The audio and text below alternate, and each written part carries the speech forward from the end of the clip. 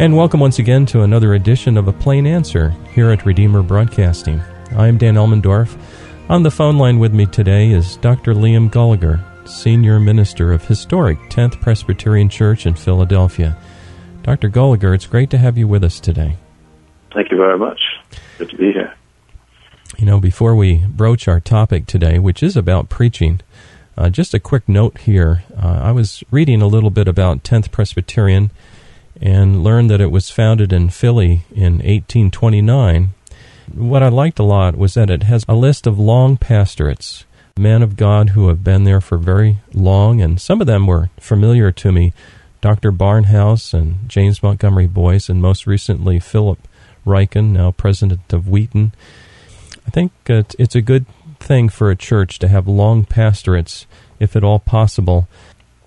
Dr. Gallagher, it seems to be a wise thing for us to review preaching. You suggested it. I love the idea. And it's kind of like the fundamentals of what really holds a church together for the long haul.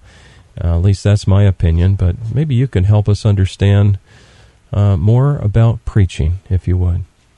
Well, I think in the modern church, preaching has had a bit of a bum rap, really. And I think it stems probably from a misunderstanding of where preaching fits theologically and also in terms of the Christian life and getting the gospel out to the world. So I could describe how I see preaching, where it fits. I think it fits into the doctrine of Scripture, for example. We believe the Bible is God's Word written. And when we say God's Word written, very often we forget that what we're really saying is that God talks, that God is a speaking God. That from the very beginning, in Genesis 1, we find that God is a communicator and that he communicates in words, not necessarily in actions.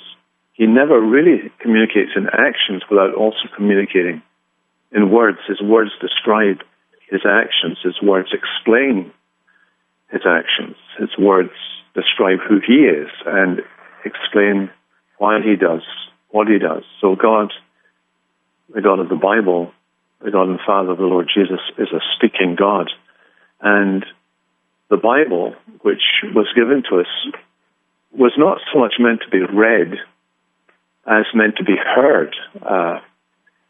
The ancient Israelites gathered together on their great assemblies, and the law of Moses, first 5 books of the Bible, were read to them. The prophets, all of their ministry was actually a verbalized, vocal ministry. They spoke, and others wrote down what they said, or they themselves went and wrote down what they had said to the people. And similar in the New Testament, Jesus preached. His words were spoken and recalled by the disciples and written down for us so that we could hear those words read to us.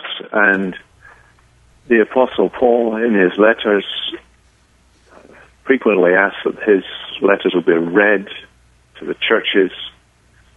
And when, at the end of his ministry, in 1 and 2 Timothy, he's talking about the ongoing work of the church. He talks about the Holy Scripture as combining both the sacred writings of the Old Testament, as we call it, and the apostolic writings. And he says the Holy Scripture, combining both of those elements, what we now call Old and New Testament, are profitable for the church for exhortation and teaching and building up the body. All of these words are spoken words. This is how the Bible is profitable. So, Holy Scripture ends in preaching. Preaching is the end towards which God has given us His Word in Scripture. The preaching of the Word of God is the Word of God. It's God speaking to His people using a human voice. And the only difference, really, is that rather than looking at them on a page, you are hearing a living voice speak to you on behalf of the living God. What preaching is important for in the life of a church is for us learning that the God that we worship is a God who talks and a God who lives. And in this living voice I'm listening to, I'm hearing God's word re-articulated, re-spoken into my life. And I'm getting to understand something about the nature and character of the God that I worship. So there's my first reason why I think preaching is absolutely vital in the life of the church. It's because God talks. He talks in Scripture. And insofar as the preacher sticks to the Bible, preaches the Bible, expounds the Bible, lets the Bible talk for itself, insofar as he's doing that, God is talking to his people. We are hearing him speaking through a human voice he created in order that he could communicate with his own people. So preaching really is tied into the doctrine of Scripture, how we understand Scripture, what Scripture is for. The Bible was given to us primarily to be preached and to be heard by the people. I think the second thing I would say is that the office of preacher, in biblical terms, is analogous to the office of a prophet in Scripture. Now, I say analogous to rather than the same as. Prophets are prophets. We don't have prophets in the biblical sense today in the church.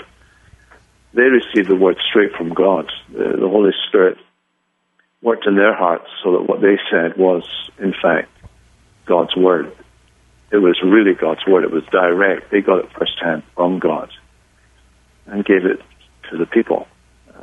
Peter says, holy men of God spoke as they were carried along by the Holy Spirit. But the preaching role is analogous to the work of the prophet in that we do a similar thing. We get the word from God and we re-speak it to the people, except whereas a prophet got it firsthand, straight from God's mouth, as it were, we get it secondhand through them, written in Scripture.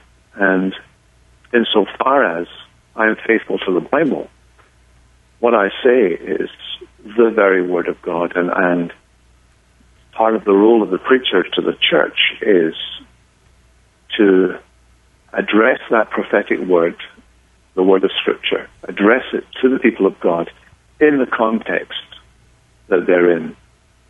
And that involves applying it to the church, just as the prophets spoke to ancient Israel, which was the covenant people of God, so I have to speak to the covenant people of God. The people who are there in church in front of me are God's covenant people. They may be believers, they may not be believers, because they may make a profession, but they may not possess salvation, and I can't distinguish one from the other, so I have to speak to them the Word of God, knowing that that Word will sift, challenge, sanctify, teach, build up, correct, doing a whole host of things like that, in order to, at the end of the day, sift the wheat from the tares, be the means that God uses to build up the body of Christ.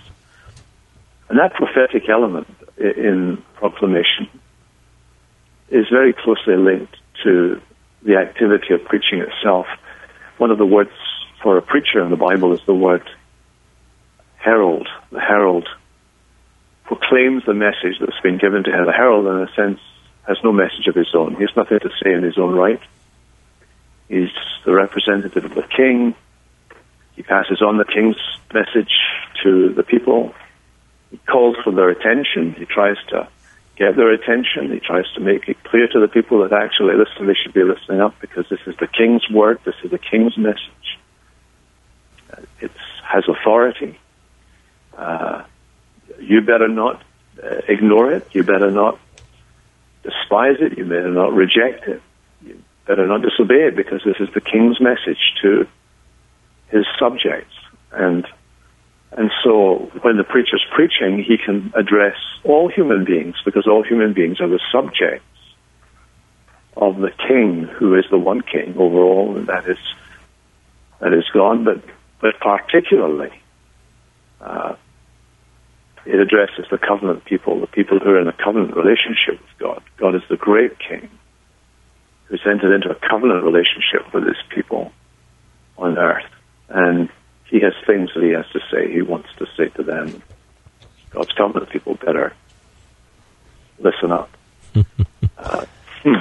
So I think there is an element there that affects the way you preach. I think preaching has become very conversational. I think in the last number of years it's become much more dialogical.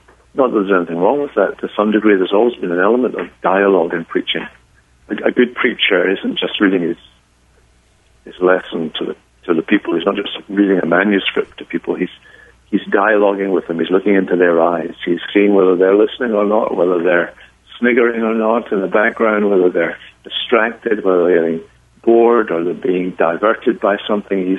He's interacting with those people sitting in front of him. And he better be looking at them, and he better be getting their attention, and he better be responding to what he sees, because if he doesn't respond to what he sees, he's going to lose them, or they're going to lose their souls if they don't hear what they need to hear. So there's always a dialogical element, but I think increasingly that has had an effect of changing the tone of preaching from proclamation to conversation. And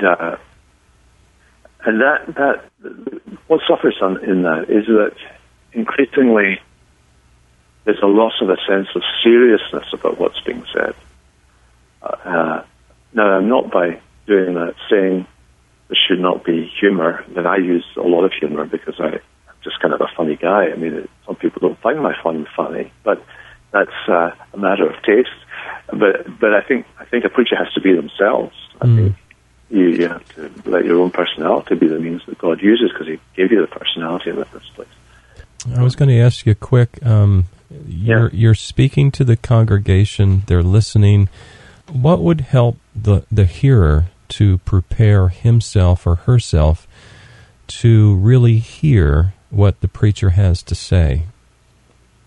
I think coming to a service with a sense that God is going to speak to me today, and I think two things. One, praying for the preacher, and praying for the preacher in the sense not only that the preacher would be true to the text, and that the preacher would be faithful to the message, but also that the preacher would not keep them from hearing what he had to say. In other words, if you're a member of a local church, you have a minister who preaches to you regularly. You may like him, you may not like him. He may have idiosyncrasies, or you may know something about his children that makes you feel a bit cynical about the minister or whatever. And you need to be praying that when you come, what you want to hear is the word of God, and not to allow your particular feelings about the minister or the preacher that you know so well to get in the way of hearing the word of God. And I think, on the other hand, I think we should be praying in preparation for preaching about those things which we may not want to hear and which might be addressed from the pulpit. Yes. Because I do think that it's true to say about going to church and listening to sermons that there are some people we don't want God to speak to us through. And there are some things we don't want God to speak to us about. And those are the two areas we have to cover in our prayers before we get there. So we can forget the personal life of the preacher in a sense. And that does not necessarily mean some major, great, big moral sin. It just mean that you can just, if you're in a local church and you have a small company of people there and you know the minister well, and he can be irritating as all guys, you know, you maybe just don't like that. And so you have to be prepared that God may use the minister the way he used Balaam's ass, Balaam's donkey, as a vehicle. And I'm always encouraged by what it says in the church, the Anglican Church, the Episcopal Churches, 39 articles, that God can use an unregenerate man and still the Word of God is the Word of God, even if it comes through an unregenerate, yes, unconverted man. It's still the Word of God. That is very true. And, well, you've been talking about a couple of things here, how that God talks, He communicates to us in words, and we hear a living voice speaking to us, communicating as a herald His words to us. And one other quick question I had was, and this could be rather humorous, as a minister, do you notice when people are listening versus not listening, or perhaps even have dozed off because they're tired?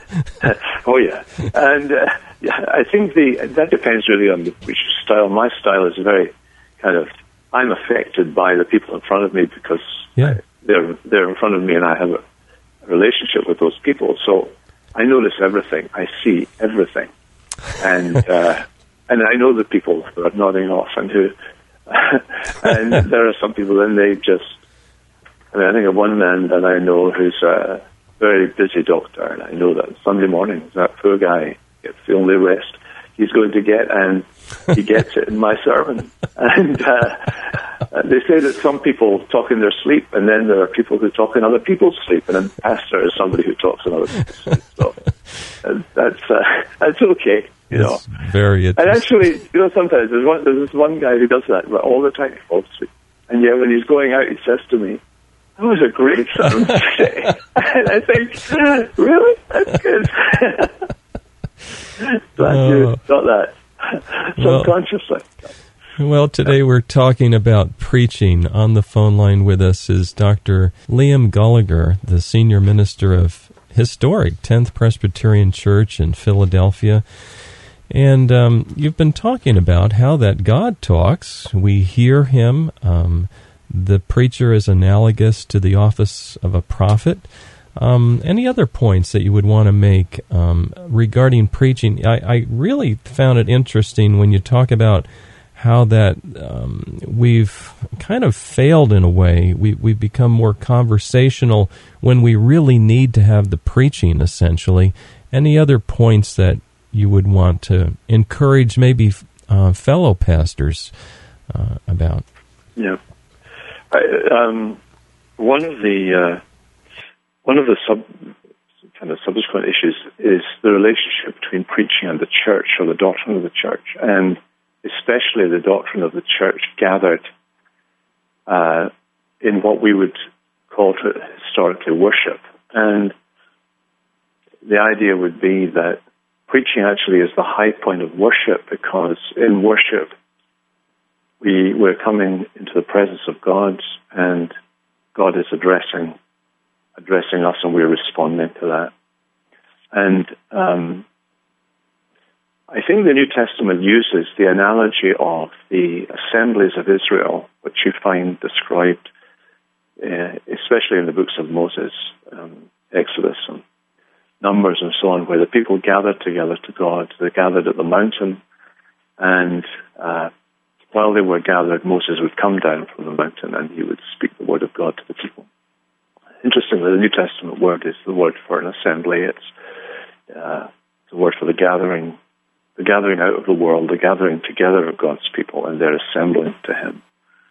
So a reminder that what happens Lord's Day by Lord's Day is that we are gathering to God. Here we are, God's covenant people, gathering to Him. We're at the heavenly Mount Zion now, as the writer of Hebrews says in chapter 12. We're gathering with angels and archangels. They're there, though we can't see them. We're gathering to the host of redeemed that are already around the throne. They're there, though we can't see them. But Sunday by Sunday, that's where we are, at the bottom of Mount Zion, not Mount Sinai, gathered to God. And it is the minister's role to speak from that throne, the throne of God, the word of God to the people of God. And I think that if we had a greater sense of what it is to be assembled with God's people, and ministers are responsible for teaching the people what it is we're there to be and to do. Sometimes the people come Sunday by Sunday and we assume they know why they're there, but actually a lot of the time they don't know why they're there. They don't really know why this is any better than the Bible study group. I mean, if they're just there to study the Bible, well, actually Sunday morning isn't about studying the Bible as such. Even though there's a lot of Bible teaching Sunday morning, it's not a Bible study. You're being addressed by God. You don't do that in a Bible study. You're doing the work. You're studying the Bible together, talking about it together as a group, going over it and so on. And so I would make a very clear distinction between a Bible study and the preaching, the Word of God. Good distinction. I'm looking at the clock. We have about 5 minutes left. I'm interested in if you're willing to share with us your experience, a personal testimony, if you will, of how was it that God called you to be a minister of Word and Sacrament? My first inclinations towards the business of being a preacher, I think, came listening to my grandmother tell me stories of preachers that she had heard over the years, describing what they did, describing the ministry they had. And my grandmother had a very high view of the office of preaching and the work of preaching. And she described people that came to Glasgow in Scotland where she lived. And one of them, by the way, was Dr. Donald Gray Barnhouse, who's a predecessor of mine. Oh, yes. And I think she gave me this idea that preaching could be better than anything I'd heard up to that point. And I remember when I was about 11 years of age, my father took me to this youth event, and at this youth event they were showing a Billy Graham film, and it was one of the old Billy Graham films, because I'm old now, but it was old then, and and it was so it was the younger Graham, okay, and the younger Graham's very dynamic, and I listened to this guy, and I thought, no, you see, that's how you preach. There's somebody who's really going for it, and so I had this idea in my head that if somehow or other you could tie, I was only 11, by the way, tie exposition, which I'd never heard MD do, and that kind of dynamic delivery of the Word of God, that would be my ideal preacher. That was really how I started. I think. So, at 11 years of age, I went down to a local library into the adult section, and I got out a pile of books, and I just started reading theology. And I read everything I could. I went down to the market and bought second-hand books, and I read all of those things. I discovered Puritans. I discovered earlier Reformed writers. I read my Bible. I became Reformed just by reading my Bible. I didn't know anybody else in the world that was that, who was alive. There were lots of dead people that I knew about who believed what I believed, but I didn't know there were any living people. And I read everything I could, and I started practicing preaching in the fields behind our house, and cows came to listen, and they were actually the most responsive congregation I've ever had, to be honest. And actually the best behaved. I never had any discipline problems in that congregation. And I didn't get to preach to real people till I was about 15. And what amazed these people, by the way, in Scotland was that when I did preach, I had a North Carolina accent. But I very quickly got over the Billy Graham accent and developed my own. But so really, it was a passion, and I would do it everywhere. I used to preach in the intermission in a dance hall, or I'd preach on the street, or wherever I got the opportunity to preach. I took it. I just would do it anywhere, to anybody, at any time. And but I combined that with really serious study of Scripture, so that by the time it came to choosing where I went to seminary, I already knew where I wanted to go in terms of what they taught. Yes. Because I already made my mind up about what I believed was biblical. Yes.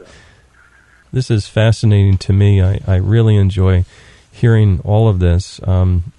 We're just about out of time. If someone would want to contact you, ask you a question, certainly they can do it through the ministry here, the radio ministry, but is there a web address or email address that you would like to direct them to? Yeah, I think if you write to L. Gallagher at tenth.org, just L. Gallagher. Okay. One word, tenth.org. Tenth.org. Okay, good. Got it. And we will include that. We post this broadcast up on our website as a podcast, and in the little write-up, we'll include that there also. So if somebody wants to contact you, they may do that. My guest today has been Dr. Liam Gallagher, the senior minister of historic 10th Presbyterian Church in Philadelphia. Dr. Gallagher, thank you so much for sharing with our listeners a lot of insight about preaching. We appreciate it very much. Thank you. And to our listeners, please join us next week at the same time for another edition of A Plain Answer.